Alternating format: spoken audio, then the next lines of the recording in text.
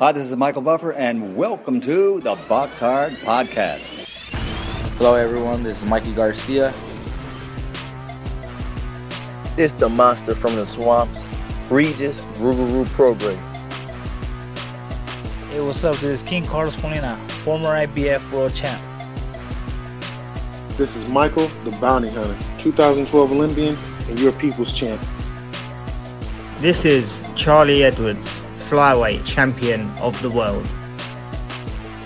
This is Fast Eddie Chambers, and you're listening to the Box Hard Podcast with my main man, Joey Coastman.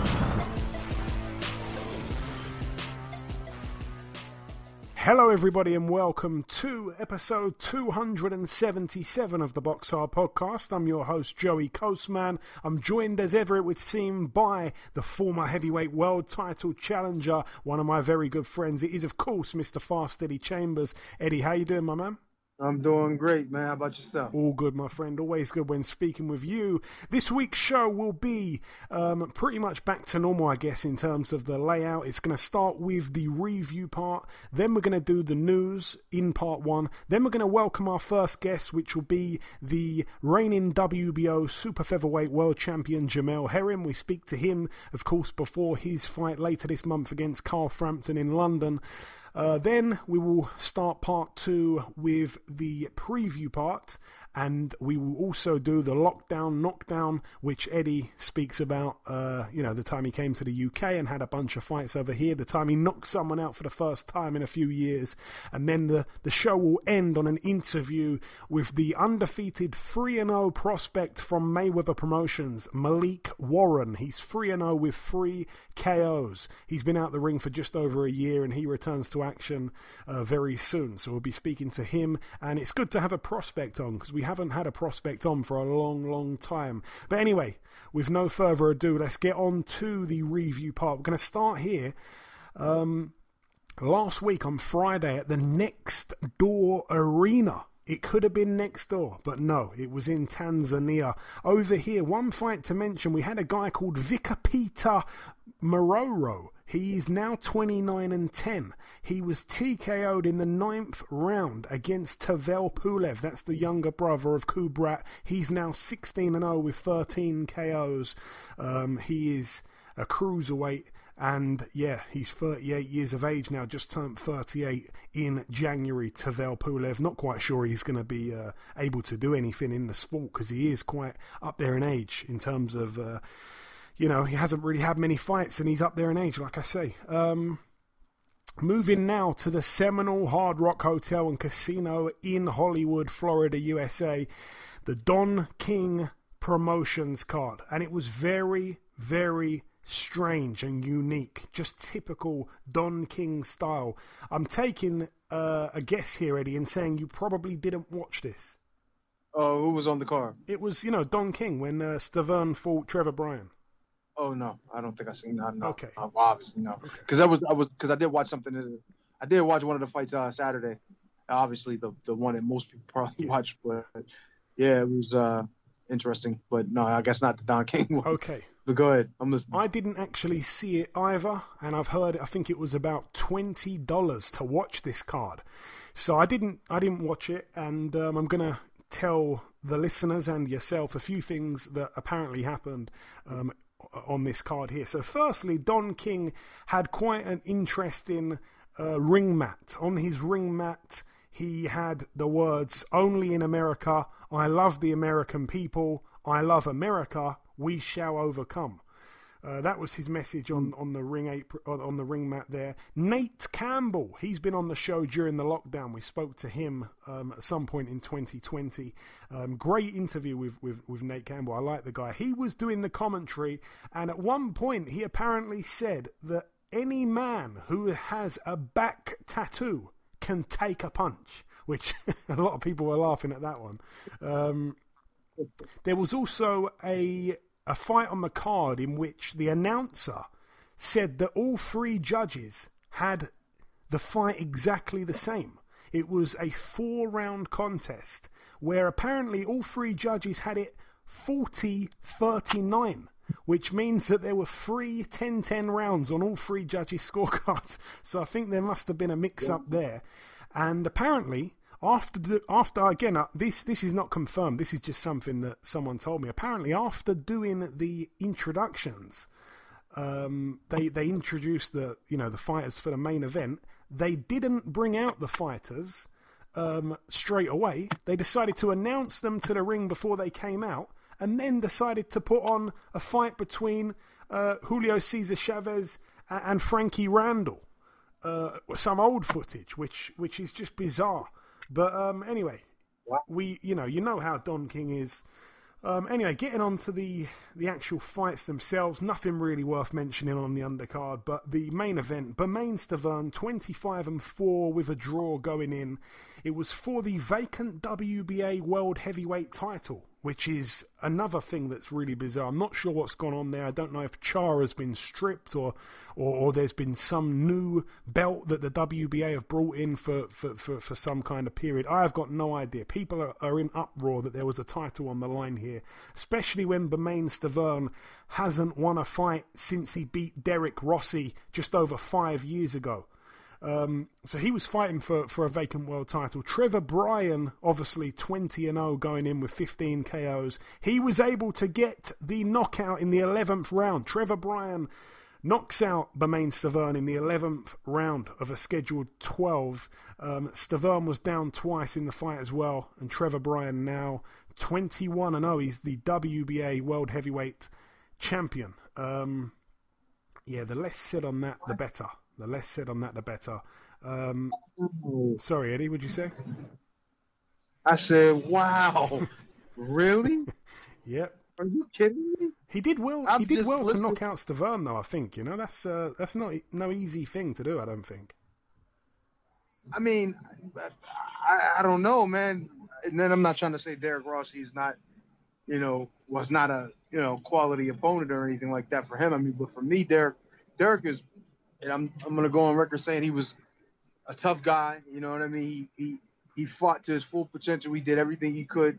And for him to be able to do what he did, almost knocking out Stiverne, is a good thing. I'm not saying it wasn't, but when I seen that happen and he was in there fighting a guy like Derek, I would assume, now I'm once again not knocking myself down, but I would assume that he's a little on the downside of, Derek was beating him that easily. And if the decision was that close and he almost got knocked out in the fight, So I mean, I don't know. I'm not sure what the situation is with him now. But for Trevor Bryan to stop him, being, I guess he's a pretty good puncher, I wouldn't think it would be too far out of the realm of possibilities. You know what I mean? Just considering where he is now in his career, Stiverne I'm talking about. Yeah. Well, anyway, like we say, the less said, the better. I think that's probably the end of the road for Bermane Stiverne. He's now 42 years of age, but he has had 3 fights for world titles in his last 5 fights, which is mad. He lost, obviously, to Deontay Wilder on points in 2015. He came back with that fight against Derek Rossi, in which he won. Then he came back, got stopped by Wilder again for the world title in the first round. Then he came back and got stopped over here to Joe Joyce, and then he's come back after almost 2 entire years out of the ring to box Trevor Bryan, and he lost the fight. But anyway, all the best to Big Beware. I do actually like Bermane Stiverne. He's a nice guy. Anyway, moving out now to Australia at the Entertainment Centre in New South Wales. Friend of the show, Billy Dibb, now 47-6. He was indeed fighting a debutant who I think was a pro kickboxer / Muay Thai fighter or boxer or whatever. Billy Dibb was able to stop him in round 7 of their fight there. So all the best there to Billy Dibb. Moving out now to... Let's go out stateside to that fight. I think it's probably the only one left really worth mentioning. Caleb versus Caleb for the IBF World Super Middleweight title. Plant defended successfully his title. 21-0 now. Caleb Truax in the other corner. 31-5 now with 2 draws. It pretty much went the way I thought it'd go. I thought Caleb Truax would would tough it out. And Caleb Plant is the all-round better fighter. He is the guy that's young, that's sharp, that's still kind of on the come up. I think Caleb Truax has had his time, and he's a good fighter. He's a good guy. I don't mean that harshly for Truax, but Caleb Plant, I always thought would do quite well to stop Truax, because he has been in there with some top quality guys. I remember his first loss came to Jermaine Taylor. I mean, that's a name from the past almost. But Caleb Plant with an expected win, I think. Tell me about that one, Eddie. Oh man, it was good. It was interesting. I mean, right from the get-go, in my opinion, you could see the level of talent and speed and just overall ability in general was with Caleb Plant. Caleb Truax, you could see, he was the kind of guy that was going to have to tough it out, like you said. He was going to have to be, if he could be, busy and in his face and willing to take one or two to give one. You know what I mean? But I just don't think he had enough pop to really, not say get the respect, because I think you can get the respect from Caleb Plant if he landed some good shots, but to get him out of there, maybe one shot, two shots, or just being the kind of, being overly aggressive, not overly aggressive, being aggressive and just landing good shots. I just didn't think that he was going to be able to do it. Plus, Caleb Plant was a little too, it was definitely too fast. A little bit, his ring savvy was a little too much that, for Caleb Truax at this point. So, I mean, it went just like you would expect it to go. After a while, you would start to think, and this is what a lot of the guys that are commentating and just different people over the years would have thought, is that the further the fight goes, the worse it's going to be for Caleb Plant, not because, the guy's going to become dangerous late, but because he's not stopping him. You know what I mean? Most people are like, yo, you got to stop this guy now. You know what I mean? You've done everything else to him. You outclassing him. You're the better fighter. You're the younger fighter. You got all these things in your favor. Why are you not stopping this guy before the bell's over, before the fight's over? You understand what I'm saying? And then, so don't get me wrong. Like, I appreciated what he did, but there's going to be people out there that are going to say, oh, I don't know about his power, or I don't know about his finishing ability. There's always going to be detractors. So, but I thought he looked great. I thought he did what he's supposed to do. And then I think he had broke his hand or hurt his hand during the course of the fight too, which obviously played a part in him not getting him out of there. But he looked good out there. He did what he was supposed to. Jab. At one point he led 5 or 6 jabs straight, just bang, clean, and you could just see the speed advantage and skill advantage was just so far to his favor. And I think the sky's the limit for him. He's got to be careful who he runs into and at what time he does. But he's a good young fighter, and he should do well going forward. Yeah, absolutely. There are many big fights for him down the line. I'm going to run through my assessment real quick. The first round, I felt that Caleb Plant won the round. It was just pretty much a feel-out round. Truax was struggling to land anything of note. Plant was just popping out the jab nice and consistently. Round 2, more of the same really. Plant had success with his left hook towards the end of the round. Truax was struggling to get in range. He was choosing to stand on the outside. But it's like his arms weren't really long enough. I didn't think that was ever going to be his game. Round 3, Caleb Plant was beating Truax to the punch. Truax's timing looked really off to me. He was also just looking really basic, really, amateurish. Round 4, Plant started to bust Truax up. Truax had a bloodied up nose. Truax had no answer for Plant's left hand, whether that be a hook or an uppercut or a jab. He couldn't see it coming at any point. Not that his eye was closed up or anything like that. He just couldn't see. He couldn't block it at all. It was quite disappointing, really, from Truax at that point. I was starting to think he looks quite old, even perhaps, a bit shot, maybe. Round 5 and 6 were pretty much the same again. Round 7, the same again. Lackluster performance from Truax. Plant was doing whatever he wanted to do. The stoppage looked like it could have came, but Plant didn't seem to really want to take any unnecessary risks, and I completely understand that. Especially when there's no fans in attendance as well, by the way. Round 8, probably the best round of the fight. Truax finally went balls to the wall a tiny bit. I still think Plant won the round. Round 9, 10, 11 and 12 were pretty much exactly the same. Plant on my card, 120, 108. Just as I expected, but perhaps not as easy as I thought it would be. A complete shutout, like I say. I think Truax should probably retire which I know can sound harsh. He was on the show a few weeks ago. Like I say, one of the coolest guys. I really like the guy, but he had nothing. Not even one thing over Plant. He looked slow. His timing was bad, like I say. He looked like he didn't have much power. He didn't look like he had any variety. It was just up and down, basic, slow feet, bad defense, and he just looked washed up. He had nothing. I don't want to see him stick around in this sport too long and start getting knocked out. He's lucky, I think, that Plant wasn't a bigger puncher. I think Plant outlanded him at the end on the punch stats by about 3 times the amount what Truex landed, which is crazy. And yeah, what's next for Caleb Plant? I mean, there are big fights for him out there. There's still talk of the Canelo fight, but it looks like Canelo's going to be boxing Billy Joe Saunders before that. So who should he fight in the interim? It's a mad one, really, Eddie, and I don't want to go too off topic here speaking about Plant and what he may do or may not do, but he's in a position where I think some people are getting a little bit sick and tired of him because he went in there, he beat Jose Uzcategui for the world title. That was such a brilliant, impressive performance because Uzcategui was a guy that was avoided. He was a guy that, obviously fought, I think it was Anthony or Andre Durrell. I think it was Andre Durrell. And, Uzcategui was a bit of a danger man. There's talk that James DeGale vacated the belt because he didn't want to fight him.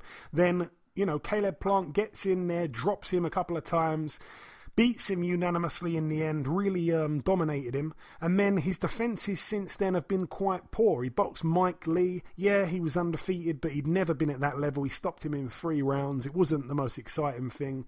The press conferences were actually more kind of exciting, I think, than that fight. Then he boxed Germany's Vincent Feigenbutz, who, not everyone's a big fan of his. He's quite basic, to be honest with you. And then he's fought Caleb Truax, a fight where not many people gave Truax a chance. I tried to when Truax was on the show, I tried to be honest with him and say, look, you've got a chance here because you've fought the much better people than Plant. You're probably the best opponent Plant has fought. Because, like I said, his defences had been quite poor. And it's a name for his resume. It definitely is. It's a good name. It's probably his best win, actually, Caleb Plant. But it wasn't a blow your socks off type of win again. And unfortunately, I don't think he's going to risk it in his next fight, which he'll need to have another fight before. If he does end up getting the Canelo golden ticket later on in the year, he's going to have to fight because Canelo's fighting at the end of this month. Then he's got this fight with Billy Joe, I think, in May. He's going to probably fight again at some point in the later part of the year. But there's going to have to be a fight for Caleb Plant in that interim period. And I don't think it's going to be against someone who he could risk getting that big payday. So it's going to be another guy that is considered a bit of a weak defence. I don't know if I've asked you a question in there or anything. It's just a bit of a sticky situation he's found himself in, I think. Yeah, you mean with Caleb Plant? Yeah, it's going to be tough. You know what I mean? And for me, it's like looking at once you've had such quote unquote soft competition, to then all of a sudden take it from there and shoot it all the way up to Canelo is going to be kind of like a process to really to really deal with. So, but then you don't want to take, like you said, in the interim before that actually happens or before there's time for another fight in between. You don't, like you said, you don't want to take anything too risky because you don't want to ruin your opportunity. But you don't want to go in there with Canelo unprepared. So it is like it is a little, what do you do? You know what I mean? What do you do? If I'm him, you got to take it easy. You got to take it easy because you're not trying to ruin your opportunity. You know what I mean? Get in there with somebody that that is, a challenge enough to, they can get in there and then they will okay. But to just try to like get in there with a real quality opponent, like another top fighter, another champion or something like that would not be a good idea. It would not be advisable at this point. So if he's going to get the Canelo fight, just get ready for that. You know what I mean? Get another guy in there who's going to give you some work, something like a Truex, something at that level, and just handle business and be ready for Canelo when it's time. It's a tough thing, man. Like, for me, it's like I like you see my journey. You know what I mean? From before I fought Vladimir. So there was no every each one of those fights were dangerous. So I was just working my way toward them. That's the way I looked at it. But for these guys nowadays, you have to be careful. You got to make sure you keep your record intact and the ability to obviously fight the guy that you're looking to fight as far as like a big money fight. You got to just keep it intact. So that's the way. I mean, listen to going off of what you're saying, basically, Joe. He has to do it. He has to do that. Yeah, and concentrating on the undercard a little bit here. A good win on the undercard for Joey Spencer. He's now 12-0. A good knockout for him in the very first round against Isaiah Seldon, who also had 2 points deducted for an intentional foul, hitting behind the head in the very first round, and he was down twice in that first round, so he was stopped there. Isaiah Seldon, who's now 14-4 with a draw. A bit of trivia here: he is the son of former WBA heavyweight world champion Bruce Seldon, so he was brutally knocked out there. Rancis Barthélemy, he picked up a win, another boring win, unfortunately for him. He's 28-1 with a draw, a complete shutout against Ali Rivera, who's now 21-5. That was over 10 rounds. And Michael Polite Coffey, a win for him, a KO in the third round against Damani Rock. Both men, like I say, were undefeated going in. Polite Coffee now 12-0. Damani Rock down twice in that third round, and it was waved off by referee Jack Reese. Quite disappointing from Damani Rock. He looked like he was in shocking shape, really bad shape. But I raced onto his box rec because I was thinking, surely that's probably the career heaviest he's ever come in at, because he looked awful. But to my surprise, and you've seen the fight, Eddie, so you said, yeah, I'm guessing you think he came in bad shape as well. That is actually the lightest he has weighed since 2017. And in that time, he's had 1, 2, 3, 4, 5, 6, 7 other fights where he's weighed heavier than he did on Saturday night, which is bizarre. Wow. Because he was, just to let you know the numbers, he was 261 on Saturday night. He's actually weighed in 2019 as high as 289. What? 289? Listen, I know the kid, really talented, boxed well in the gym with me. I was trying to work with him and, help him out different ways with, just information, just helping him with sparring, getting him ready for fights. But I've always heard things about, his out the ring life was a little bit turbulent. So, it's always like, I don't know, he's got the size, he's got the skill, the speed, all of those things he would have, right? But he obviously doesn't train properly. And I didn't realize how bad how bad a condition he was in until I saw the fight. And I'm like, Jesus Christ. I'm like, now, I didn't know what you just told me, Joe, is that he was even worse in other fights. So what I'm thinking is, damn, he probably did train for this fight, just not know where he just didn't train enough, or he didn't train enough in the past. He hasn't done enough, period. And even back when I was working with him, back when he was an amateur, he was lighter than that. He was in the 250s, late 240s. You know what I mean? Around, and it's a shame. When I look at him, it's like, you just see there's a lot of wasted talent out there, man. There's a lot of guys who can box. There's a lot of talented fighters out there, and he's just one that is disappointing, man. It's like, I'm not saying it's over for him, because anything can happen. He can get back in, and get himself back together. But he's got another level of experience compared to this guy, and the guy still looked like the one that actually been around more. Not saying that skill-wise he was better than Darmani, but it was just his presence in the ring, his attitude towards obviously the sport. He's a student of it from what I understand, and his body, like, it was just, you could see one guy was in there to win, and another guy was in there just maybe for a paycheck. You understand what I'm saying? And you can't disrespect the game by doing that. Look, I have not been the most body beautiful in the world, but I will never get in the ring looking like that.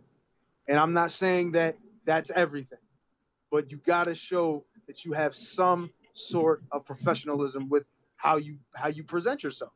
Who's gonna want to put you on a cereal box looking like that? And I'm not mad at him I am mad at him for doing it because I know him and he's capable. He's so capable, but his mindset. I don't know where it is, man. I really don't. It's sad. And unbelievably, we talk about the weight there, but Michael Polite Coffey, the winner of the fight, was actually heavier. He was 270, but of course he looked good for it. You know, he didn't have excess skin around the midsection. But I'll tell you something now. I didn't know how young Damani Rock was. I'm stunned to see how young he is. You know how old he is, Eddie? What is he, 20 or 21 or something like that now? No, he's 24, but I'm still shocked. I mean, he looks... I didn't even realize he was that old. I thought he was young. I thought he was younger than that. No. But I forgot I haven't seen him in a long time now. So, yeah. I expected him to be 20. He's 24 is actually old enough. Yeah, he's still young enough to turn it around and make something of his career. But, yeah, he lost to Michael Polite Coffey, who was 10 years his senior. He's 34. But anyway, that's it for the review part. It's dragged out a bit longer than I thought it would do. That's it for that. Moving on to the news. Let's see if there's anything. I'm not even sure there is, to be honest with you. What do we have? Matchroom will be returning to the SSE Arena, Wembley, for 2 events. It's going to be Josh Warrington against Maurizio Lara. So they're going to be staging that fight at the Wembley Arena, and David Avanesian against Josh Kelly. That one takes place on Feb 20. That one's going to be at the Wembley Arena as well. So both fights there, 7 days apart, the 13th and the 20th of this month, both going to be back at the Wembley Arena. And that's pretty much it, really, for the news. So that's very brief. But anyway, that's it for the reviewing. That's it for the news. The final thing to do before we wrap up part 1 here is to welcome our first guest on this week's podcast. Ladies and gentlemen, please welcome the reigning WBO Super Featherweight World Champion. It is, of course, Mr. Jamel Herring. Jamel, welcome back on the show, my brother. Hey, it's good to be back, man. Thank you for having me, man, and also Happy New Year. Oh, absolutely. Happy New Year right back at you, Jamel. It's always a pleasure having you on. It really is. We last spoke in September. It was just after your last fight. First and foremost, Let's start with what you just said. How was your New Year? How was your Christmas? I know you probably couldn't do too much. Well, I actually took some time off for Christmas to go home from the family. As you know, I've been training, but when everything got pushed back a bit, it gave me a little space to go home for the holidays at least, to go spend time with the family, and then bring in the new year on a positive note. And again, the fight that we all wanted to see for such a long time is finally happening. It was announced last week, of course, officially. February 27th in London against Carl Frampton.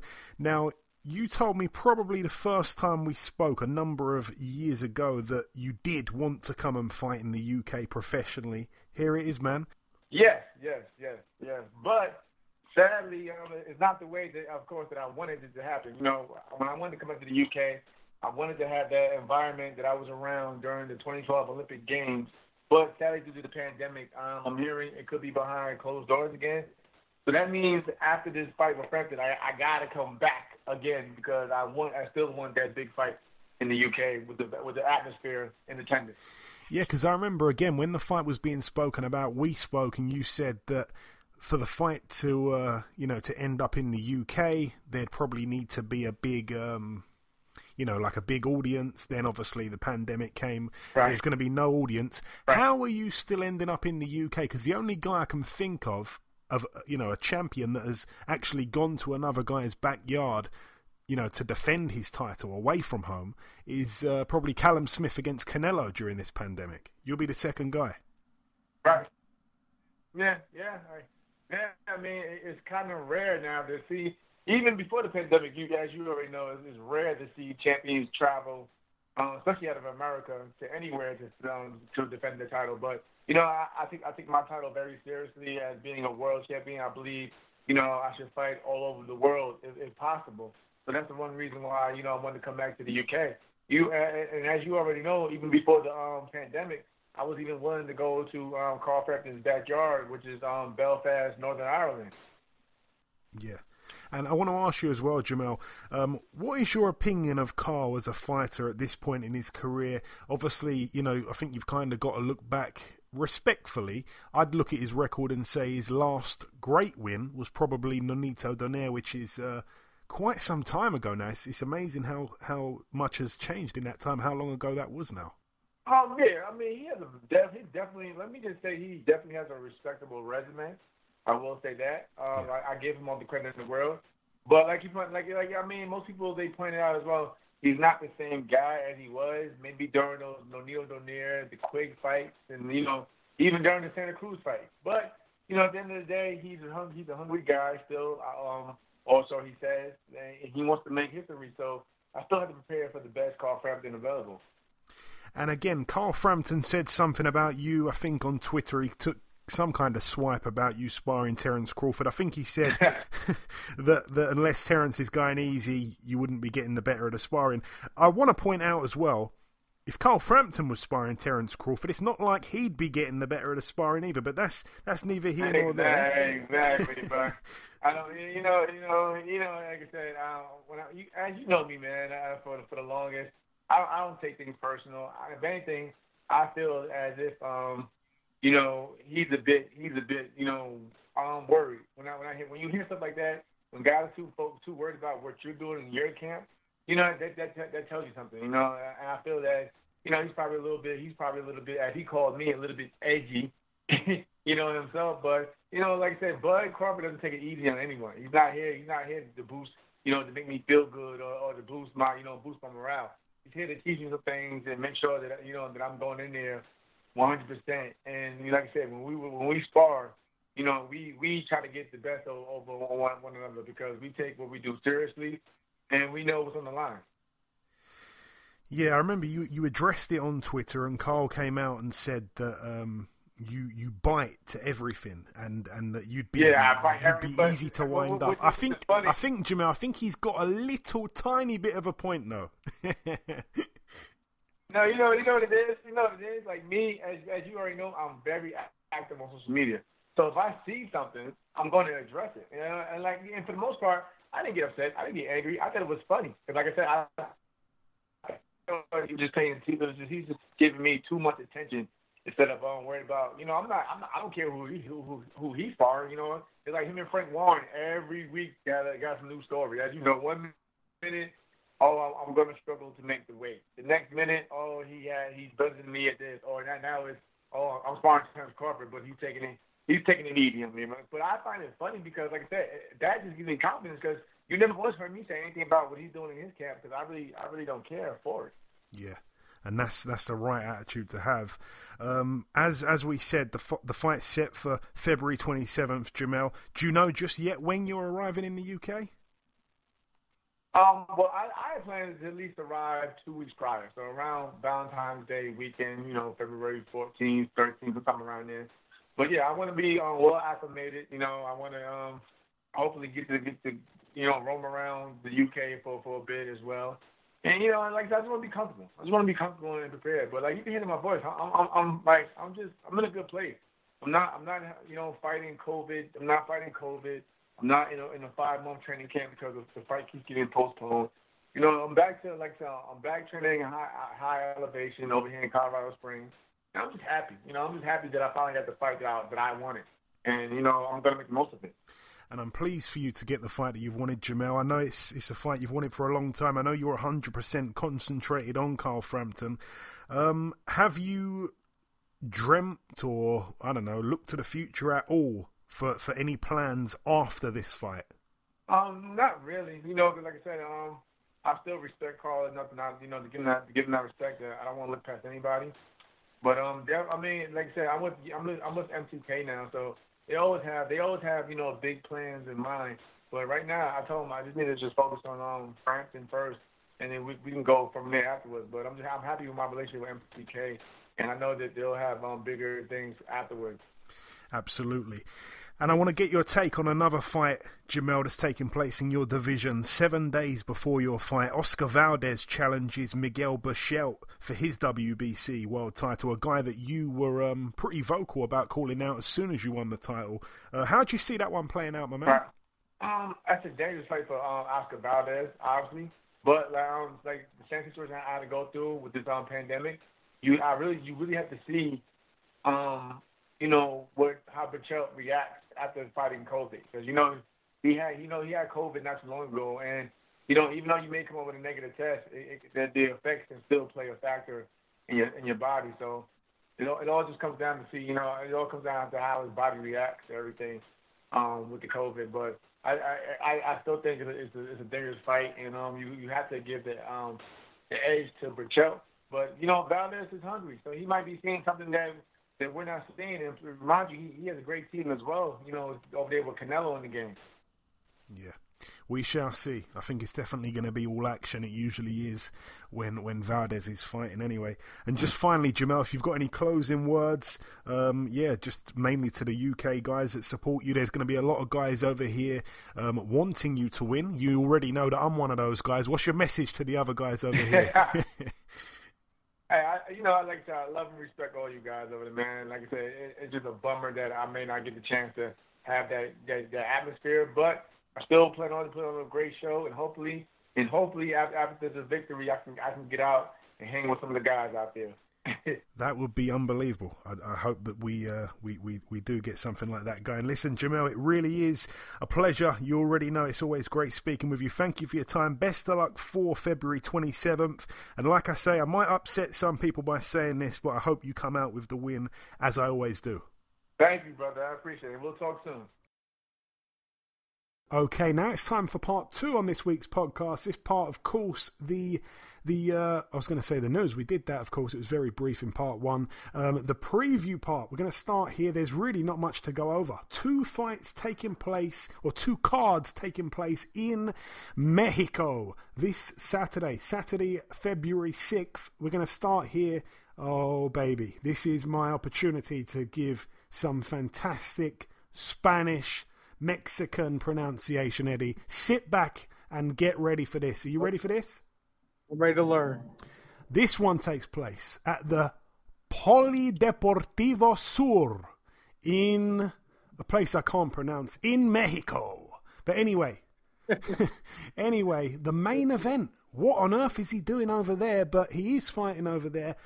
The return of Austin No Doubt Trout, 32-5 with a draw in a 10-round contest against Juan Armando Garcia, who is 21-7 with 2 draws. A 10-rounder there for Austin Trout in Mexico. A bit strange. I like Austin Trout because I'll tell a little story now. I think he was the first world champion that we ever had on the podcast. I think it was back in... Really? Yeah, I think it was back in late 2015. 2015. And I believe he was the first world champion we ever had on the show. And I think it was like episode 8 or something like that. Here we are, episode 277. So, I was really excited because he was a big name. He was a guy that had been in there with Canelo and the rest of it. And we did the interview. And then afterwards, when the interview finished, I thanked him. I put the phone down. Then I realized that I didn't hit the record button. So that was back in the very amateur days. Well, it still is quite amateur. I mean, I don't know who I think I am, but anyway, we got him back on to redo it, and I was really I felt really stupid. And since then, we've had him on a bunch of times. He's a nice guy, Austin Trout. All the best to him. And talking of nice guys, we move over to another part of Mexico at the Pátzcuaro in Michoacán de Ocampo. Over here, topping the bill, not just fighting on the card, but also promoting the show. Former IBF 154 world champion Carlos Molina, one of my good friends, 36-11 with 2 draws. He's in a 10-rounder against Edgar Ortega, who's 18-11. That's over 10 rounds. On the undercard, Sonny Fredrickson, 21-3 in an 8-rounder against Jose Canales. And Adrian Granados makes a strange appearance on the undercard. 20-8 with 2 draws, Granados. He steps in against Nestor Fernando Garcia, who's 23-22 with 1 draw. It's good to see Carlos Molina get some names on the undercard. Sonny Fredrickson and Adrian Granados in particular. But that's it for the very brief preview part of the show. that wraps up all the talking pretty much from me. The final thing to do, though, is to go to you, Eddie, with this episode or this edition of the Lockdown Knockdown. It's been away for a couple of weeks, but we return with it here. I'll let you lead the way. I don't think there's too much depth to go into, so I'm hoping that we've got enough time to go through maybe all of the fights that you had over here, but you're the man in charge. We're going to, well, just after the Mchunu loss at Cruiserweight, which was 2013. However, in March of 2014, you'd end up fighting in Newcastle, which no one could have seen coming. Tell us about how it all started. Yeah, well, man. And the funny thing is I had talked to Peter actually in camp with Tyson. It's the first time I met him. He was such a great guy. One of the best men I've ever met, to be honest, man. He's an awesome dude. You hear so many things about guys, being that those guys are travelers and all of that. And, they're crazy. They do that, but they're great people. Every one of the ones I met are great people. And they accepted me just like I was family. So, and, he talked to me and obviously wanted me to work with Tyson. So I'm sparring with Tyson, getting ready for the whole David Haye debacle, the whole craziness that went on with that. And he says to me, he's like, look, man, I've watched so many of your fights. I've seen what you've done. And man, you got so much talent. You got so much this and that, man. It's like, you ever think about if you really want to go about it, man, we can bring you in and have you work with us, and I'll make sure you're in the best of shape and you're able to do everything you need to do to get in the ring and to get you back on top. I thought about it. Obviously, I didn't have a lot working here, and it seemed like a great option for me. So I went, I talked to my family, the family that I would talk to, and up here, which is actually not actually blood family, but they were as close to me as anyone. Talked to Steve a little bit about it. Talked to my girlfriend at the time, who's now my wife. She's like, I think it's a good idea. It's more opportunity in that than here at the time. Say, go about and do what you got to do. So, hopped on a plane, and flew on over to what at first I thought was going to be England. He tells me, no, we're in the south of France training. So I'm like, oh man, the south of France. I heard about France, but all I could think about is how much I hate flying. So that means I'm gonna have to probably end up taking 2 planes, and that just didn't sound good to me. But just the idea of being in Cannes, France was a good thing. So so I leave, and I think I forget where I think I had to change planes. But anyway, I end up in France with the guys, and I had no idea what was coming. I mean, I had no idea. I'm thinking, oh, these are heavyweights. I've trained hard as anyone my entire career with my dad, think about the training and the things I've done with my dad and things I've done with Bashir and just in general, I've trained like a maniac. So I'm expecting this to be just, a bunch of heavyweights. What are they going to be doing? This is going to be like a vacation training for me. Once I get back in shape, it's going to be too easy. Man, once I start talking to them and when I was in camp with them in not Brussels, I can't even think where we were. I can't remember where we were. But when I was in camp with them for the Haye fight, I was doing 2-a-days, because that's what I would normally do. And I would see them in the gym at times where I was in the gym, and then I would also, we would spar, but sometimes they say you could come in the gym and work out. On days you don't have to spar too. So I was like, all right, cool. And I would still see them. So I'm like, all right, they seem to, work decent. You know what I mean? I don't really know. I don't really see them doing the weights because I didn't really see him doing a lot of lifting and all that when I was there. But then I get to France and I'm talking to Peter and we're all discussing what we're going to be doing. He's like, yeah, he took me for a ride in one of his cars, one of the real nice car he had at the time. And which I'm pretty sure he got nice clothes now too. But anyway, and we were just talking. He was letting me know, he was putting me down on a lot of things that was going to be happening and how I had to be prepared mentally and, a lot of the things that we were going to be doing. And like I said, it was a good, big brother / mentor type talk, which I appreciated.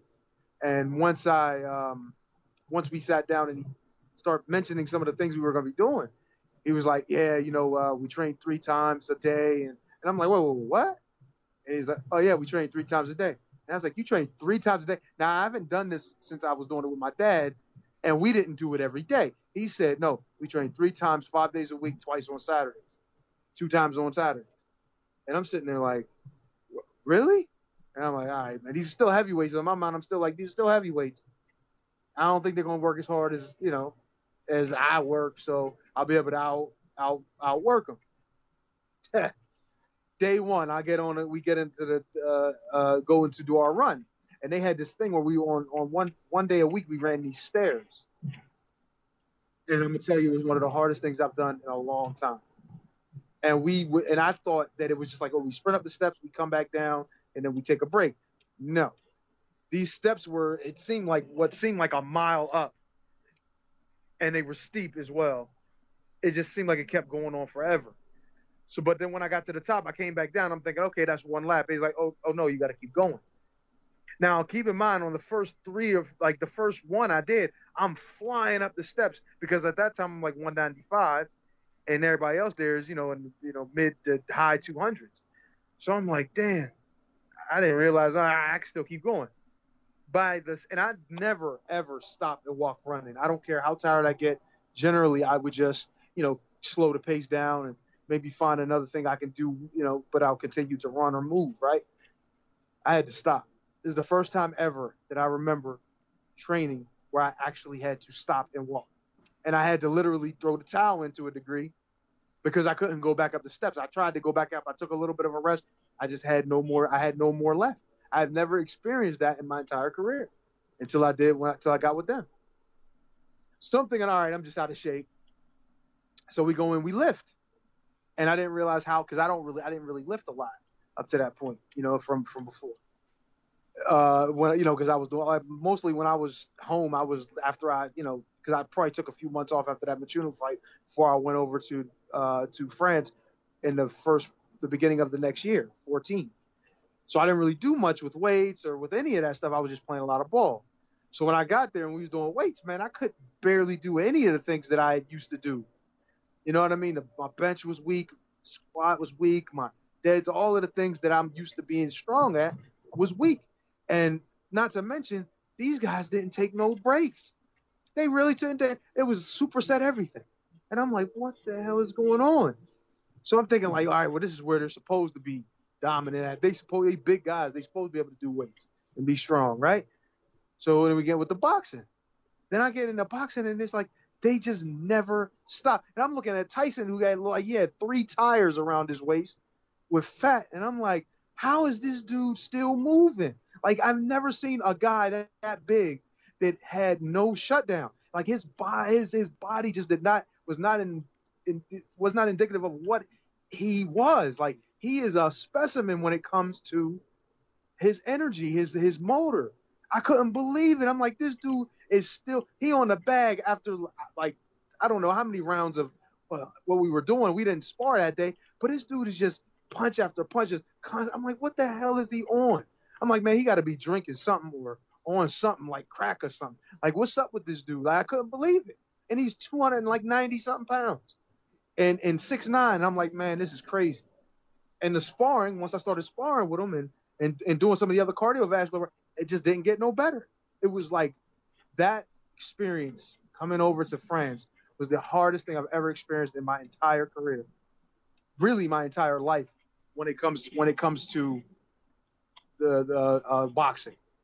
And of course, I've been in camps, like major camps, getting ready. I fought a title fight before I came over there. You would have thought I would have met my match as far as how hard things have been in the past.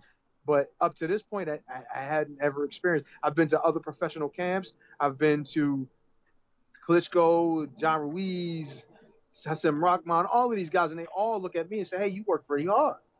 Man, when I got out there with those guys, they really showed me something that I hadn't seen in my entire career. And I appreciated it. At the time, I didn't, because every night I would be sleeping, and it was 3 of us in a little room, even though it was a beautiful place. It was 3 of us in a little room, and these 2 guys I'm sleeping with are not with in the same bed, but near us. They're both 6'5" plus. So I'm like, man, I got to find a little corner in the room to sleep on, and the bed was on the floor, and I'm in the worst pain I've ever experienced in my life. I literally, if I laid down in any position I laid down in, I could not move all night. I would literally wake up exactly the same position because every motion felt like somebody was taking a knife and literally ripping my muscles apart. That's how bad the pain was to me. I couldn't believe it. It took me so much. Every day I came back from a workout, I was like, man, I was trying to figure out in my mind how I was going to talk to Peter and tell him that I can't take this no more, man. I got to go home. And I said, you know what, I'm going to do it today, man. I'm just going to tell him today. And then I would talk to my girl, and at the time we was thinking that maybe she might have been pregnant. And I was thinking like, man, I was like, screw it, man. I'll stay for a couple more days. Maybe it'll get better. And it wouldn't get no better. And I was like, damn, man, I'm going to tell him tonight. And I just didn't tell him. And then I just went. Then eventually I started to get a little bit better, but the pain was still there. And I just said, you know what, man? I ain't going to be no punk. I've been to the highest of highs in this sport. Well, not the highest of highs, but close. And, I've dealt with it, and I've dealt with a lot of other adversity. I can deal with this. So that's the only thing that kept me there, was I had to literally have a positive self-talk, which I normally don't. And normally I'm always talking bad about how I'm doing. But this time I had to literally talk myself into staying. And I had to be positive about everything. And I just did it. I dreaded getting up every day doing some of those things, especially after in the beginning when my body was getting adjusted. It was the hardest thing I've ever done. But fast forward to my first fight. And my first fight was after we came back to England. France was the hardest experience ever. England was still hard when we got here. Here, like I'm there now, but like when we got to England, which was we were in, I think, Manchester at the time, or close by Manchester, and it was still real hard. They had the gym on the land they had, and we were staying in the caravans and everything. It was actually an enjoyable experience. That part wasn't crazy. I had my video games in there, had my own little space. It was nice. It wasn't terrible. A lot of people would say, "Oh, I would never be able to stay." Man, it was luxury. In one of those things. It was just you by yourself. So it was actually not that bad. It was not to say that bad. It was good, actually. And everything was cooked. Everything was, all of your meals were prepared. It was just a real professional thing. But it was still very difficult. We still had a very similar schedule. No, the same schedule. So, it just, my body started to finally get used to it a little bit more. And I've never seen my body look the way it did when I got, since I've been there. Even before that, I've never been that defined. I've never been that strong. And I've never been that confident, to be honest, with the exception of when I fought Tomas from Bashir. But I've never been that confident in what I could do. You know what I mean? Because my body I couldn't believe how much of a machine I was at the time. It was just like, wow, So for the things that, don't get me wrong, it was hard. And I didn't hate him, but I hated the experience at the time. Now I love it.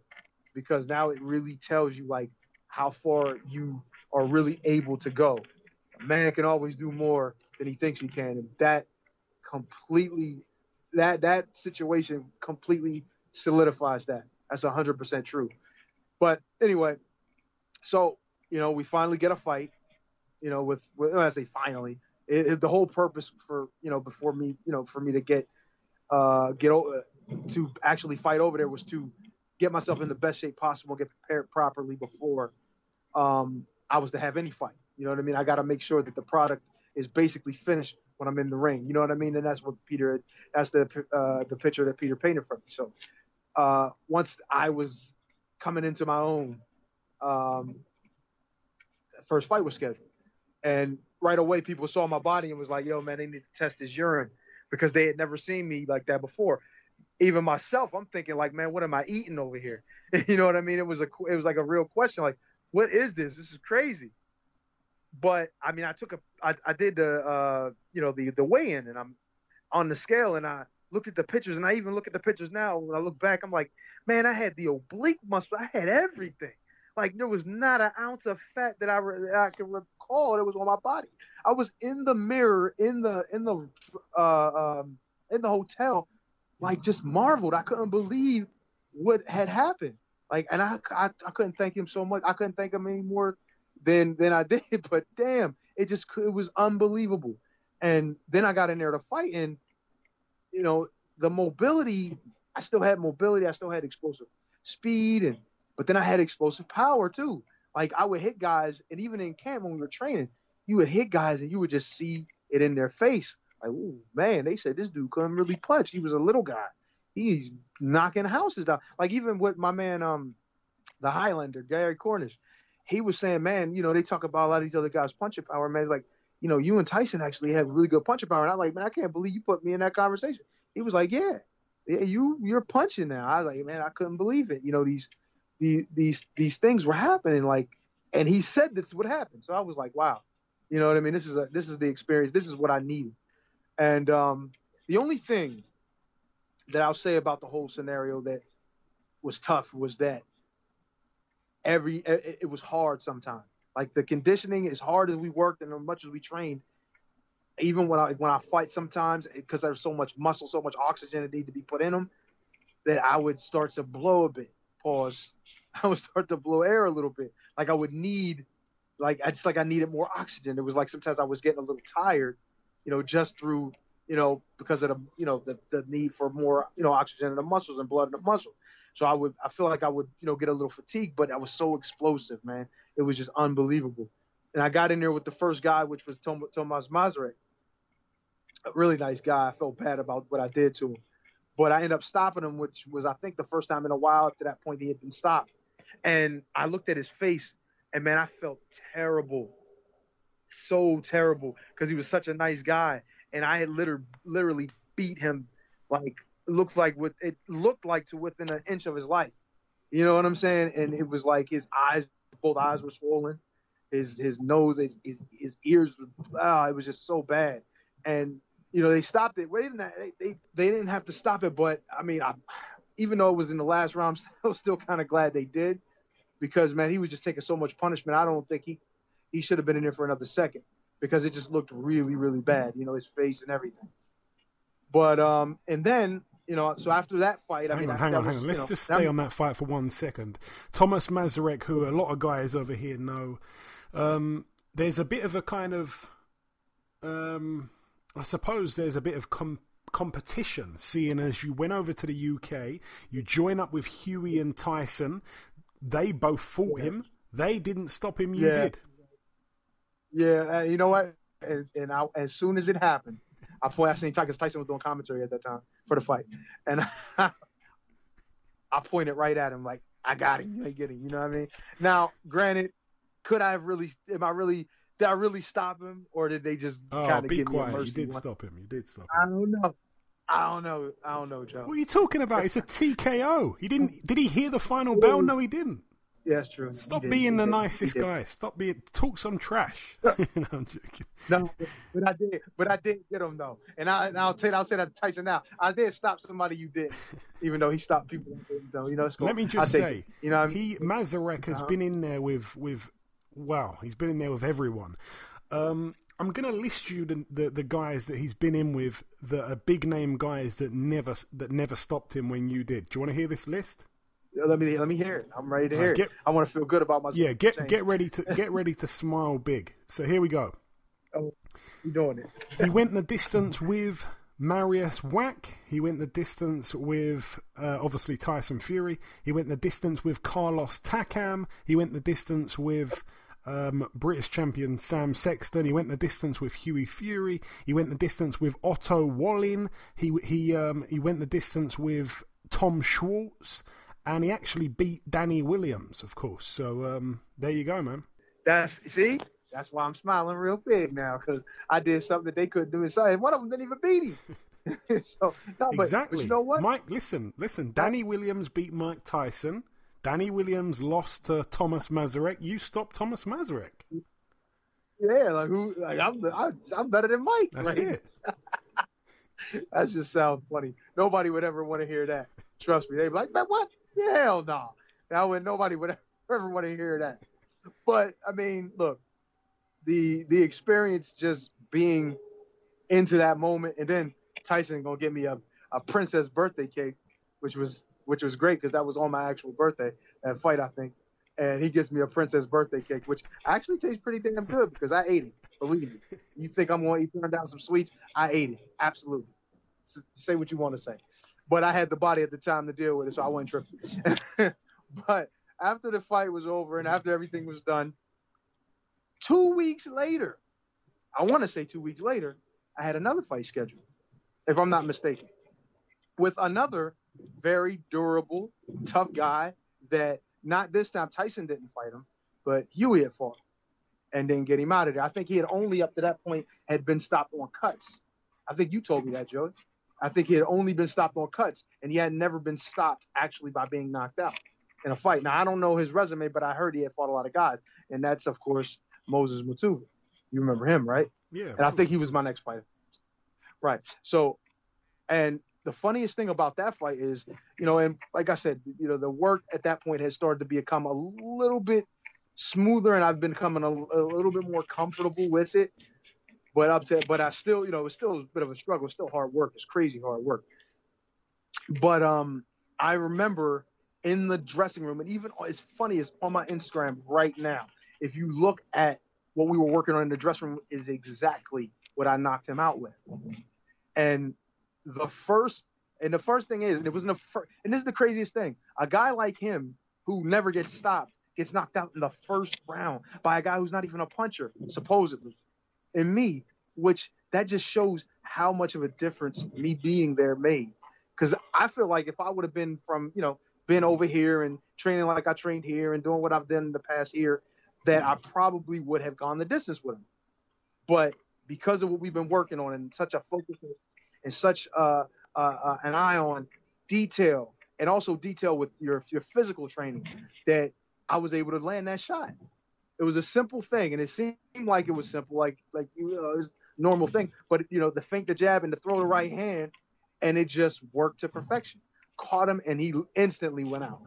And I think he went out with the right hand, and I woke him back up with the other shots that I threw, and he just was completely out of commission. He couldn't really do much, and he couldn't get up or anything. And that literally happened within what? I know Joe, within a minute or so of a few minutes of the first round, I think it was. 1 minute. I don't 10. remember moving. 1 minute 10. Yeah, see what I mean? That's crazy. And it's the kind of thing that I couldn't believe it. I'm sitting there at the time I was like, yeah, whatever. But then when you look at, he has never been knocked out before, and I'm like, damn. Even though I'm, another level than he is, it's still like, damn, this guy has never been knocked out. And he's been in there with good guys. Obviously been in there with Huey. Look where Huey has been now. You know what I'm saying? It's like, wow, it's a hell of a thing, man. It's an experience, and it does a lot for my psyche anyway, to make me feel good about myself, right, Joe? Yeah, he never got stopped in the first round ever again. I think he's retired now. He hasn't boxed since 2015, so I guess that's the end of that. But 5 wins. 64 losses, 4 draws, but he only got stopped 7 times, and only once in the first round, which was you. He boxed Huey Fury on 2 occasions. He went the distance with him twice. He went the distance with Gary Cornish as well. And he went the distance with Cash Ali. He's another guy. He went the distance with Simon Valili. Went the distance with Dave Allen. Yeah, that's right, Dave. Shout out to Dave. I want to make sure he knows that too, because he was always talking about my power in the gym. So, well, no, he always talking about how short I am, because he always called me 5'11", which is not fair. Yeah. And also, what was funny as well, just not to sidetrack or anything, but obviously we had Chris Bird on last week's show, and I said, how do you think the fight would have gone between you and Eddie? And Chris Bird said Chris Bird is 6 foot, but he said that Eddie was shorter than him. And I couldn't believe he said that. I'm like, dog, we met. I see you in person twice. And yo, you definitely ain't taller than me. Like, what? And I was like, why do you keep saying I'm shorter? Like, I hate that. It's like, if people see me and instantly they think small guy, because maybe it's because I was lighter. And when he seen me in camp with Hasim Rahman, I was like really light. I was like 190. I was like 190, like 95 or something like that. And because I was going back and forth, I was like trying to keep my weight down and really be in shape at the time. But anyway, I just can't believe he said I'm shorter. That's all. But yeah, go on. But okay, back on track now. After the Moses Matuva, now I got to think, what was after that? Carl Baker. Carl Baker, right? Because I was thinking, did I fight again like in a month, or was it? And then I realized, yeah, Carl Baker was right before I took the break and went back home for a little while and came back. You know who was on the card that night, right?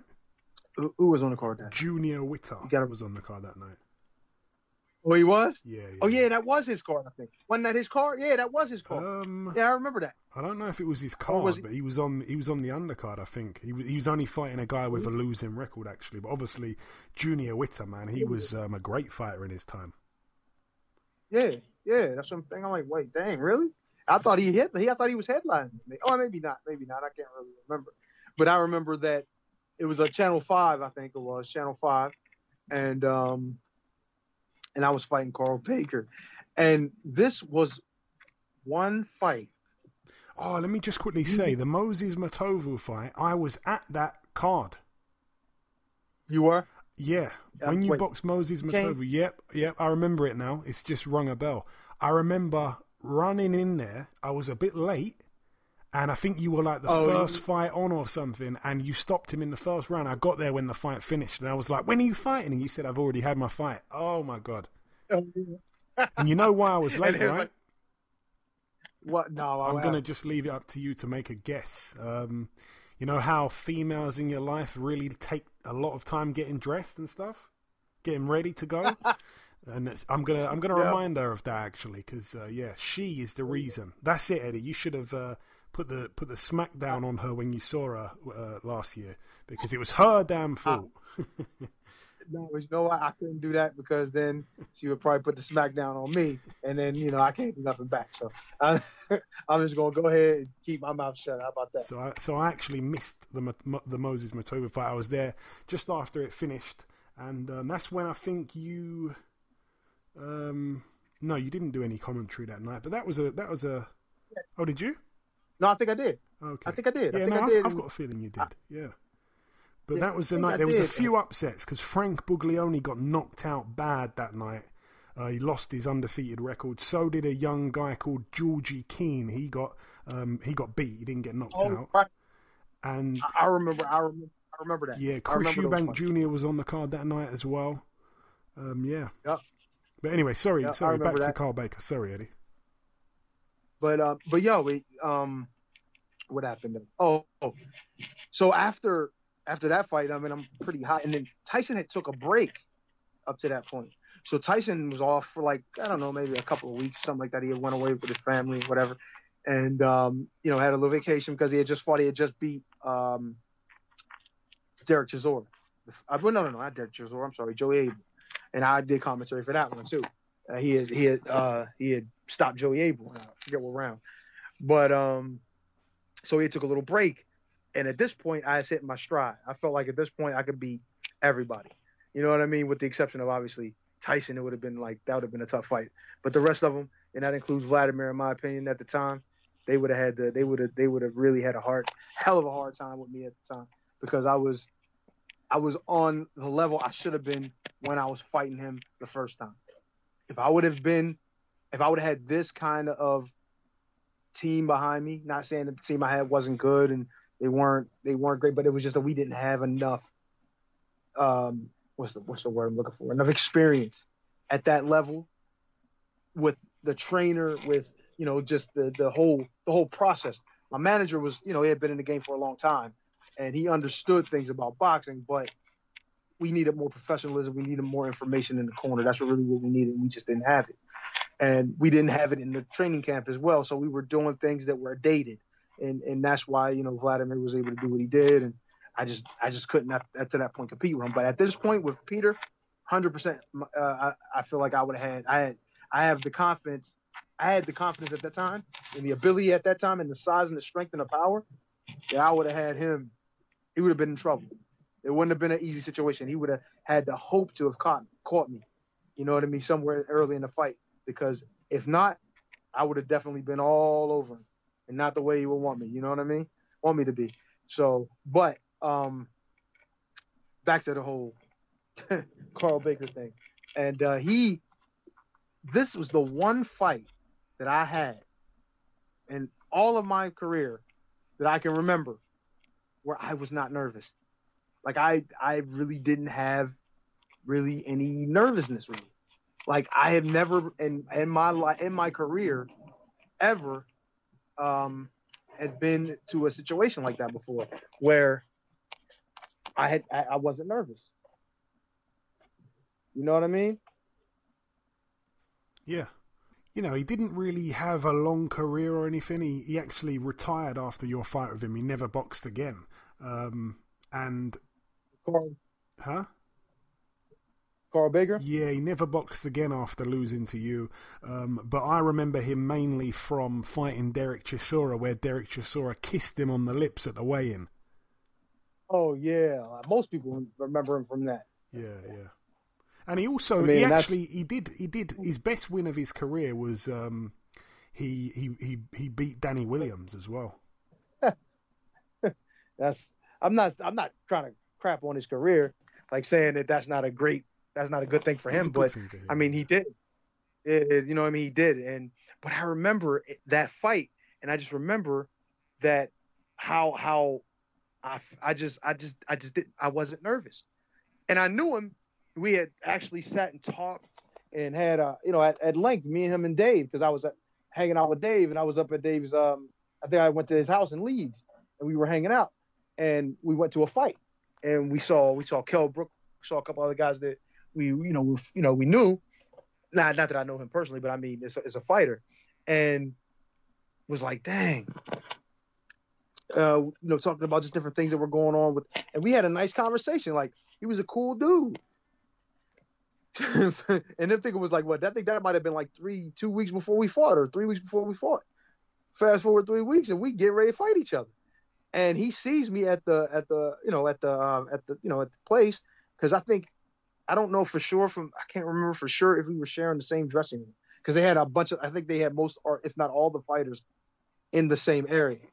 You know what I mean? Getting prepared. I think they might have. No, you know what? No, they had 2 rooms. That's right. They had 2 rooms. And but I would periodically go out, into the area. I don't want to know, lobby or whatever, to go to the, use the bathroom or whatever. And I would see him, and he was warming up and all of that. And I'm just looking like, damn, this is crazy. I'm fighting this guy, and I just literally had a nice conversation with him like the other day. It's just weird. And we had no clue. The crazy thing, though, was that he took the fight. I was surprised that he took the fight, because that was like, first of all, it was short notice, obviously. And, he didn't look like he was ready to fight. That obviously, it's another obvious thing. But from my understanding, he was always like that. So obviously that's why his name was the Refrigerator, if I'm not mistaken. Is that what the fridge? I think that's what they called him. So, he's already fairly tall, about 6'4", you know what I mean? But then on top of that, this dude is 300-something pounds. But like I said, at the time, I had a different body. I was a lot stronger, a lot more explosive. Power was a lot greater. So, when we get in the ring and I'm not nervous, so at this point I'm literally just, in my zone, in my element, just about to go in there and just handle business. And I really never felt worried about anything. And I just remember the shots that I was landing on him, to the body mainly. They were just like, you could see his body waving up, like it was hit by a bolt or something. Like, it was like boom, and I was like, damn, man, and this guy's still standing. Like, he didn't take a knee off of that body shot. Like, I remember one of the right hands to the body I threw at him. And the only thing is, of course, he's a southpaw, but the shots that were thrown to the head was just missing, or just short. They were not catching him clean like I wanted to catch him. If I would have caught him clean, gone immediately, one shot, in my opinion. That's how I felt at the time. But I just couldn't catch him 100% clean. Like, I think I caught him one time and hit him in the eye, and he commented on after the fight saying basically, yeah, he did that on purpose, poking me in the eye. But the reality of it was I just couldn't catch him clean. But of course, after the 3rd round, I think was it 3 rounds? Did we even go 3 rounds? I can't remember. You stopped. Yeah, you retired at the end of the 3rd. Yeah, and I was going at him. I was trying to get him out of there. Like, I was trying to get him out of there quick. You know what I mean? More merciful than like letting him sit around and beat on him. But it was just like, wow, he's just a little bit further than I was expecting to land that shot. So maybe has a little bit to do that he has some savvy as a fighter. Obviously, he's been around. He's fought some guys. He's just because he's a big guy doesn't mean he doesn't know how to fight. Obviously, right? But it was crazy. It was strange that I wasn't able to land the shot I wanted, and I felt like he got out of the fight before actually taking a shot from the my full power. It was just he was just slightly out of the way. So he survived that, which I'm actually happy for him. He was a nice guy, and I wish him all the best from now on. Obviously, he's not fighting no more, which is a good thing. But it sucks that we had to fight. But that's the way the game goes. Sometimes you fight people you're cool with. But anyway, after that, I went back home for a bit. Spent time with the family, which was needed. I needed a little bit of decompression type thing. We were working so hard. So, and then I came back. Maybe within I think it was 19 days or so. Came back, and the next fight that was to be set was on the Tyson Fury, Derek Chisora 2 undercard, and we were looking for No. Nascimento came first, didn't he? Yeah, but no. Oh, okay. He was actually. We were supposed to fight on that card. Okay. Me and Nascimento were going to fight then. Okay. On the Tyson Fury Chisora 2 undercard, yeah. But then I think Chisora pulled out, and then it was the big guy was going to be Tyson's opponent, and I was going to fight Nascimento. I can't remember what happened. I know Tyson's uncle had gone through some things, and then Peter wasn't going to be there because they were dealing with Peter's brother, and it was a crazy situation that they had, and they weren't sure if he was going to make it, or his uncle I think might have passed at that point. Yeah, he did, yeah. And so we ended up taking a leave, and the whole card, it just, I don't know why.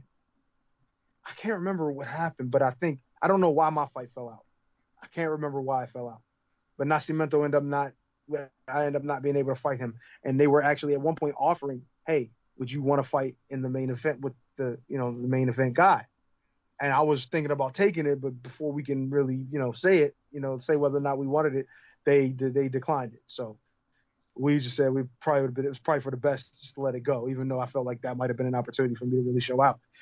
But anyway, so I come back, we trained all hard, we did all that stuff, and then end up finding out that there wasn't going to be a fight. So everything was okay, with money and all, everything was good. So I ended up going back again for about a month home. Then when I was set to come back, then when I came back, we got back into the fold. And I remember, man, we had been training so hard for such an extended period that my body had started to break down. And I got like a little cold, and I had it, I swear, for like 2.5 months. And, it was like, what's wrong with me? But it was just my body wasn't getting enough recovery. And we were working so hard. I wasn't sleeping enough when I was there.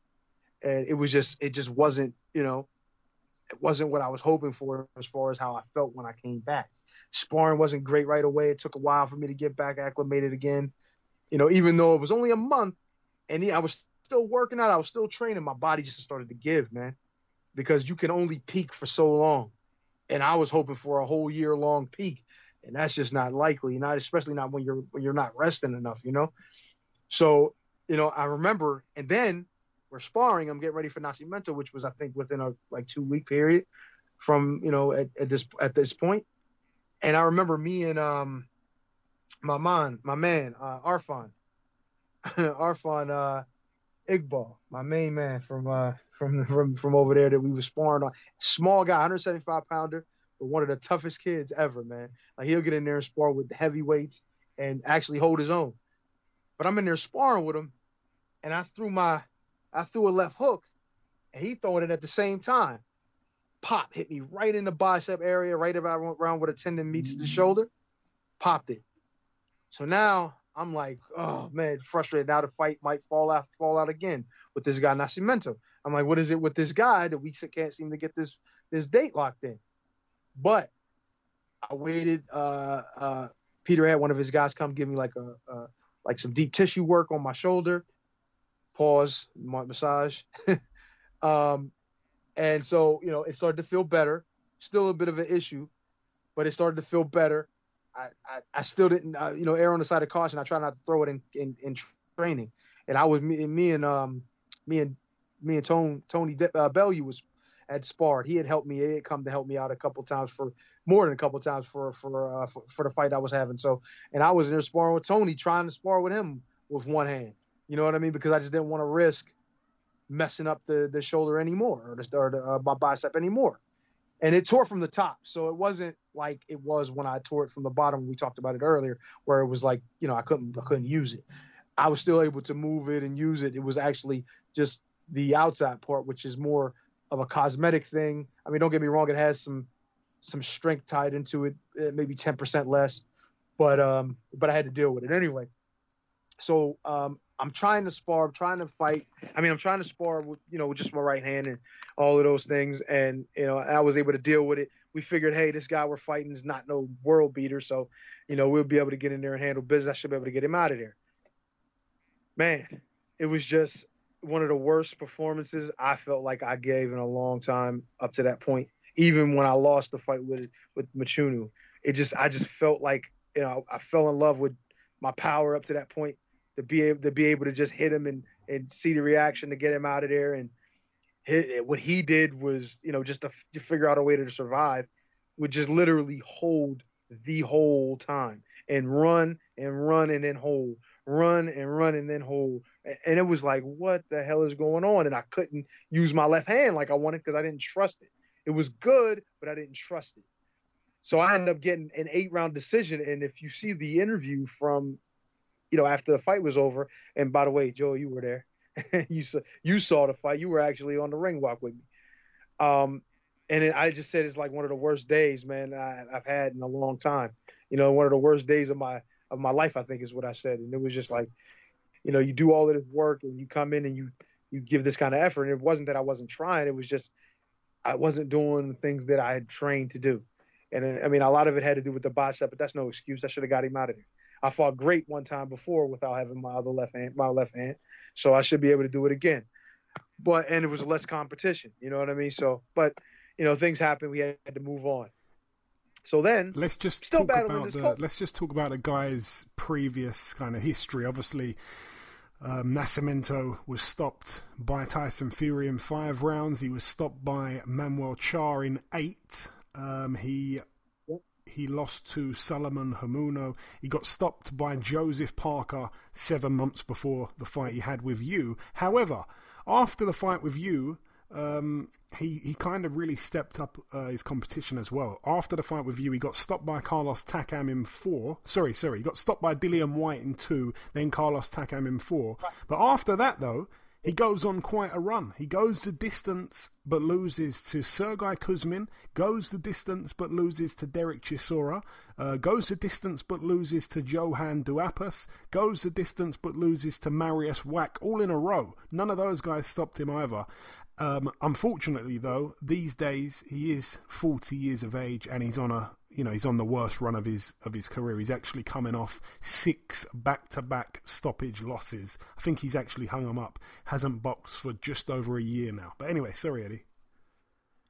No, that's all right, man. It's just like the way I felt, and don't get me wrong, he was inches from being out of there, and he could have been out of there at any point.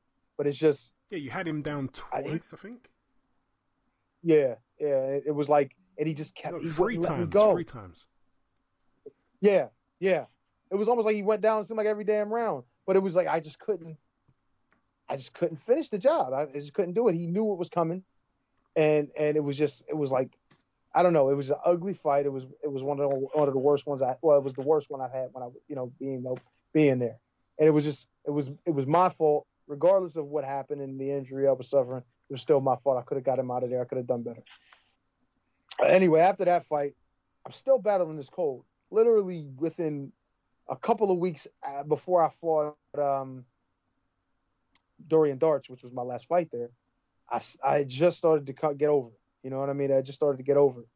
But man, it was like my body was just it was just beat down, man. It was like 1 year of just non-stop, with the exception of maybe a month and 2 or 3 weeks of just hard training all the time. It was like there wasn't no mention of let's just make this a maintenance program here where we're just kind of keeping things up. No, it was balls to the wall the entire time, and I respected it. But my body had started to break down, and so I ended up getting ready to go and fight Dorian Darch. And I'm, at this point, I'm just like, man, I just want to feel good.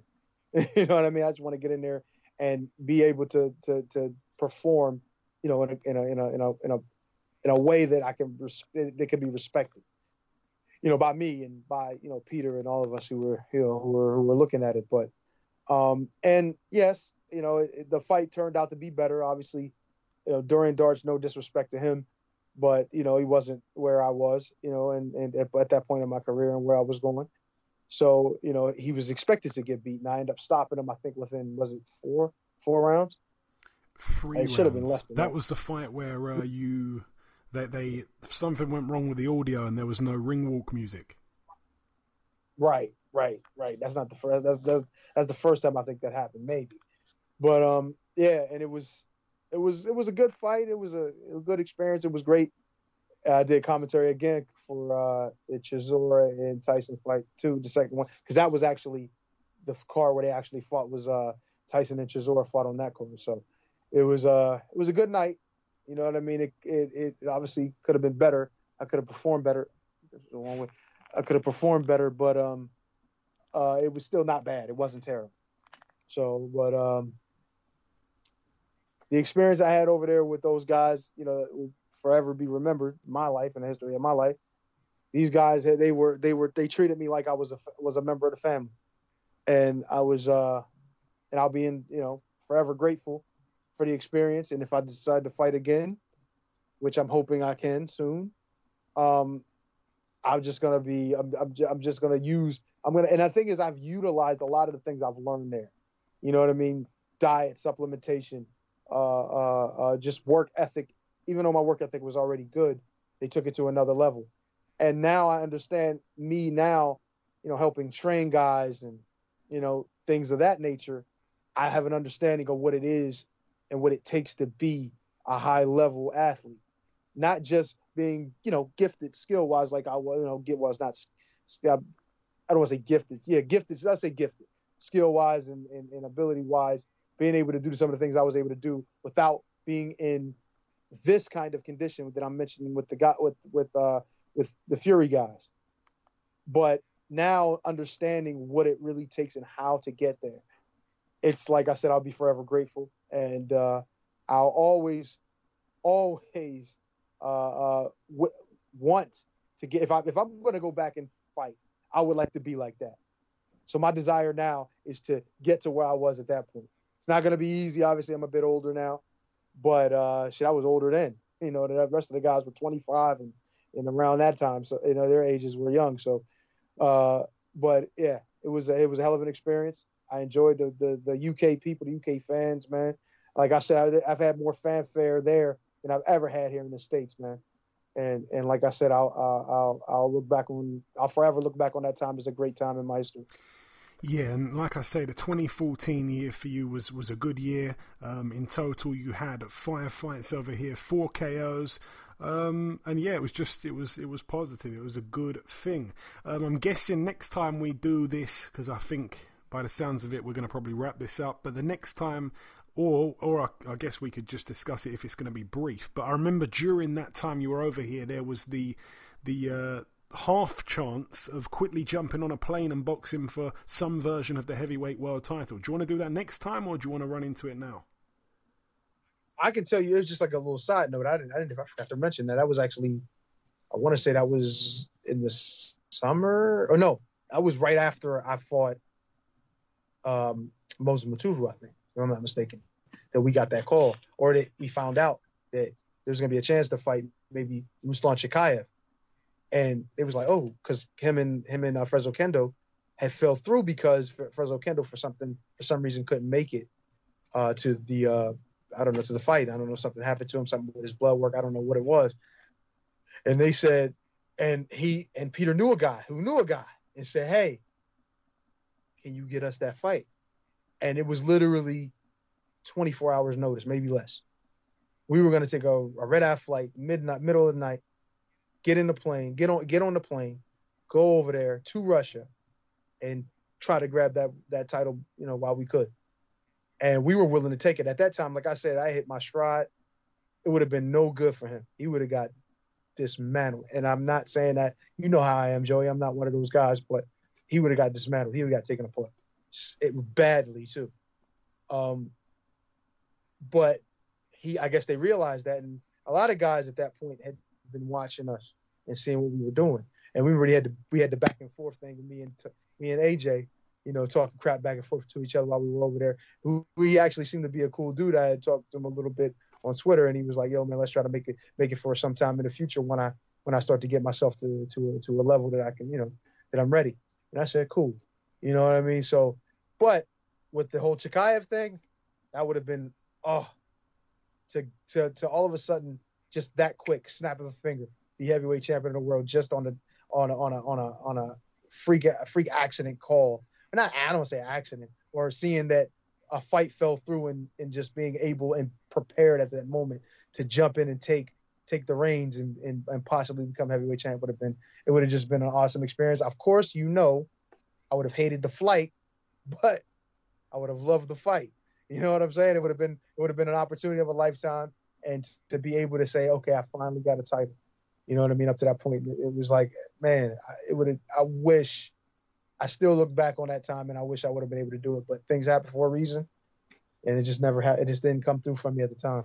Yeah, the flight would have obviously been so much shorter that you were over here, though, than it would have been if you got the call back home,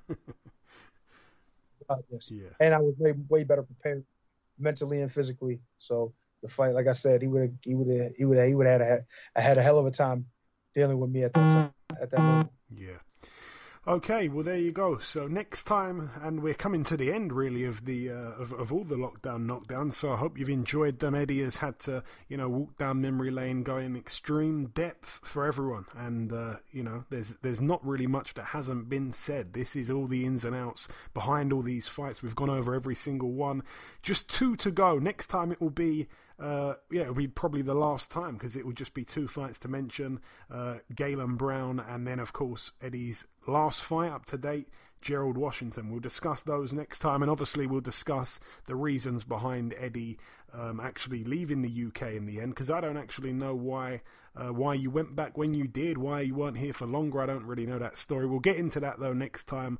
This has been another edition of the Lockdown Knockdown, Eddie's very own segment, and the final thing to do just before we wrap everything up is to welcome our second and final guest on this week's podcast. Ladies and gentlemen, please welcome the undefeated super featherweight prospect. It is, of course, Mr. Malik Warren. Malik, welcome to the show, my man. Hey, what's up, my guy? How you doing? All good, my friend. How are you? I'm doing good. Excellent, Malik. It's great to have you on. So first things first, obviously you've only had a handful of pro fights, which means we have to go through each one of them, which I'm looking forward to doing. But Malik, firstly, you signed with Mayweather Promotions right out of the amateurs. Tell me how that happened for you. I don't know, man. I guess they just like the way I performed my first fight, you know what I mean? They didn't have no other questions. Okay. And you turned pro, like I say, in 2019, in July of that year against Devontae Macau, and on the Gervonta Davis Nunes undercard in Baltimore. It's not just Gervonta's hometown, it's also your hometown. What was that like to turn pro, not only on a world title undercard, which many people don't manage to do, but in your hometown? I'm guessing you must have brought a crowd with you that night. Yes, sir. It was just great energy, man. When I went out, Iceman went out, you know what I mean? It was just great energy with everybody there, you know what I mean? And in November of that year, you had your second fight, which took place this time in Vegas against Sean C. Perry. Tell me about that one. It was good, man. It was a great experience. I actually fought out in Atlanta.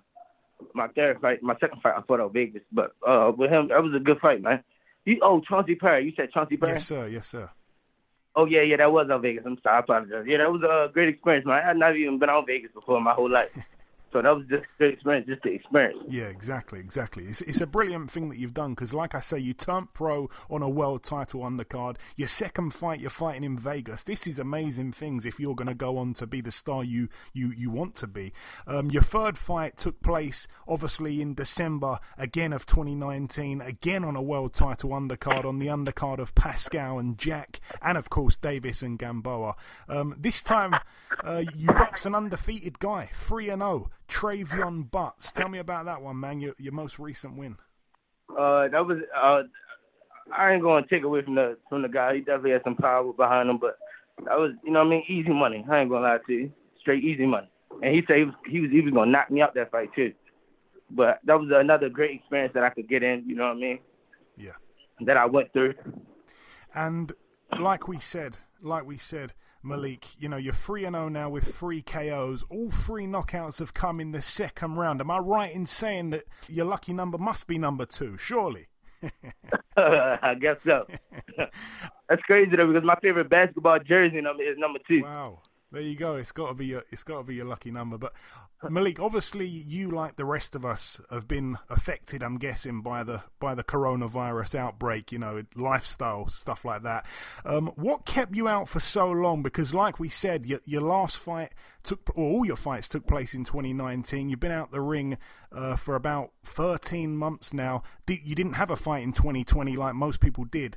What's it been like for you, man? I just, I had to go through a little, just had to go through something, everybody got to go through something in their career, I don't care what you're doing. Just went through something, had a little bounce back, to be back on in 2021. And I want to ask as well, during that time that everyone struggled, have you been able to, to keep in the gym regularly? Are you able to, stay around 130, which you were at, of course, before this all happened? Oh, yes, sir. Yes, sir. Yeah, my flight from February 20 will be at 1:30. Perfect. Yes, sir. That's no problem. Perfect. And that brings us on to February 20. It takes place, of course, in South Carolina. You'll be boxing Deron Merriweather. What should we as fans, Malik, expect to see from you come Feb 20? Just a whole bunch of sharpness, you know what I mean? Just, hopefully sharper. Not even hopefully. Sharper than what my last 3 fights was.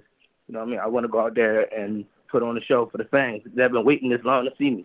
Yeah, and again, obviously you're coming off such a lengthy layoff because you had all those fights in quick, rapid succession, if you like, and you're saying that we're going to see sharpness there, which is amazing because again, that's the first thing that kind of goes when you've been a bit rusty, you've been out the ring. So I'm looking forward to seeing you come back. Am I right in saying, Malik, as well, you've also got a date penciled in for March 27th as well? Is that right? Yes, sir. Okay, and that's also in South Carolina. No. Oh, okay. No. I don't know where the March 27th one will be, but I doubt it'll be in South Carolina. Okay. So 2 fights back to back. I'm happy about this because again, you had all those fights in a rapid succession. Then there was this big break. It's normal, it's understandable, and you're back already with 2 fights lined up. I want to ask you, Malik, as well. I know that you've been around a variety of different gyms, I should say. Who have you managed to get in the ring with in the gym? I'm guessing you must have sparred some big names over the years. Shout out to Big Bro, Gervonta Tank Davis. I had got some rounds in with Lorenzo Simpson, Iceman Hawkins, and different gyms. I had got some work with Jerron Ennis over the weekend. Oh, wow. Otha Jones, Shane Jefferson. Who else? There's been a couple hits. You know what I mean? Couple hits over 2020 to keep me on my keep me sharp. That's amazing, man. That's a great list that you've just reeled off there. You say that you most recently sparred with Ennis. What was that like? It was a very good learning experience, man. Very good learning experience. Okay. I learned so much of it sparring the contender. Okay, yeah, and that's great sparring. Like I say, Jaron Ennis is a guy that everyone's very high on. I want to ask you this as well, Malik. Who do you aspire to be like? Do you look up to anyone in particular? Is there perhaps another boxer that you look up to that you want to, perhaps take notes out of his journey and, use them for yourself moving forward? I used to be the one to be like Gervonta Tank Davis so bad. But now I just want to be myself, man. I want to be the first Malik King Warren, you know what I mean? Yeah. That's well said, man. I like that answer there. I want to ask you as well. You're at 130. Obviously, you're still very, very. It's very, very early on in your career. You know, you're only 20 yourself. You've had those 3 fights, all 3 by KO in the second round. What are your thoughts on the? I don't want to jump too far ahead, but what are your thoughts on the champions right now at 130, Malik? I feel as though my face can be up there too. You know what I mean? I don't. I can't take nothing away from a champion. You know what I mean? But I definitely see myself up there with the greats or the belt holders, the title holders, and soon in the future. Okay, my man. Great stuff. And, it's like I say, it's fantastic to have you on. We also had another Mayweather Promotions fighter on a couple of weeks ago, which was Angelo Leo. It was great to have him on as well. I want to put you on the spot a little bit here, coming down to the last kind of real question, Malik. And I'm really putting you on the spot here, actually. I should have warned you about this one. Everyone that we speak to, everyone that we speak to from overseas, the listeners of this show love to know their answer to this one. Who comes to mind when I ask, who's your favourite fighter from the UK? Damn. That is a good question. From the UK, I would have to go with United Kingdom. I honestly do not know, my guy. It's so good. It's nothing coming up to my mind. That's why. Can you list some fighters from the UK? Yes. I know Anthony Joshua was one. Yeah, of course.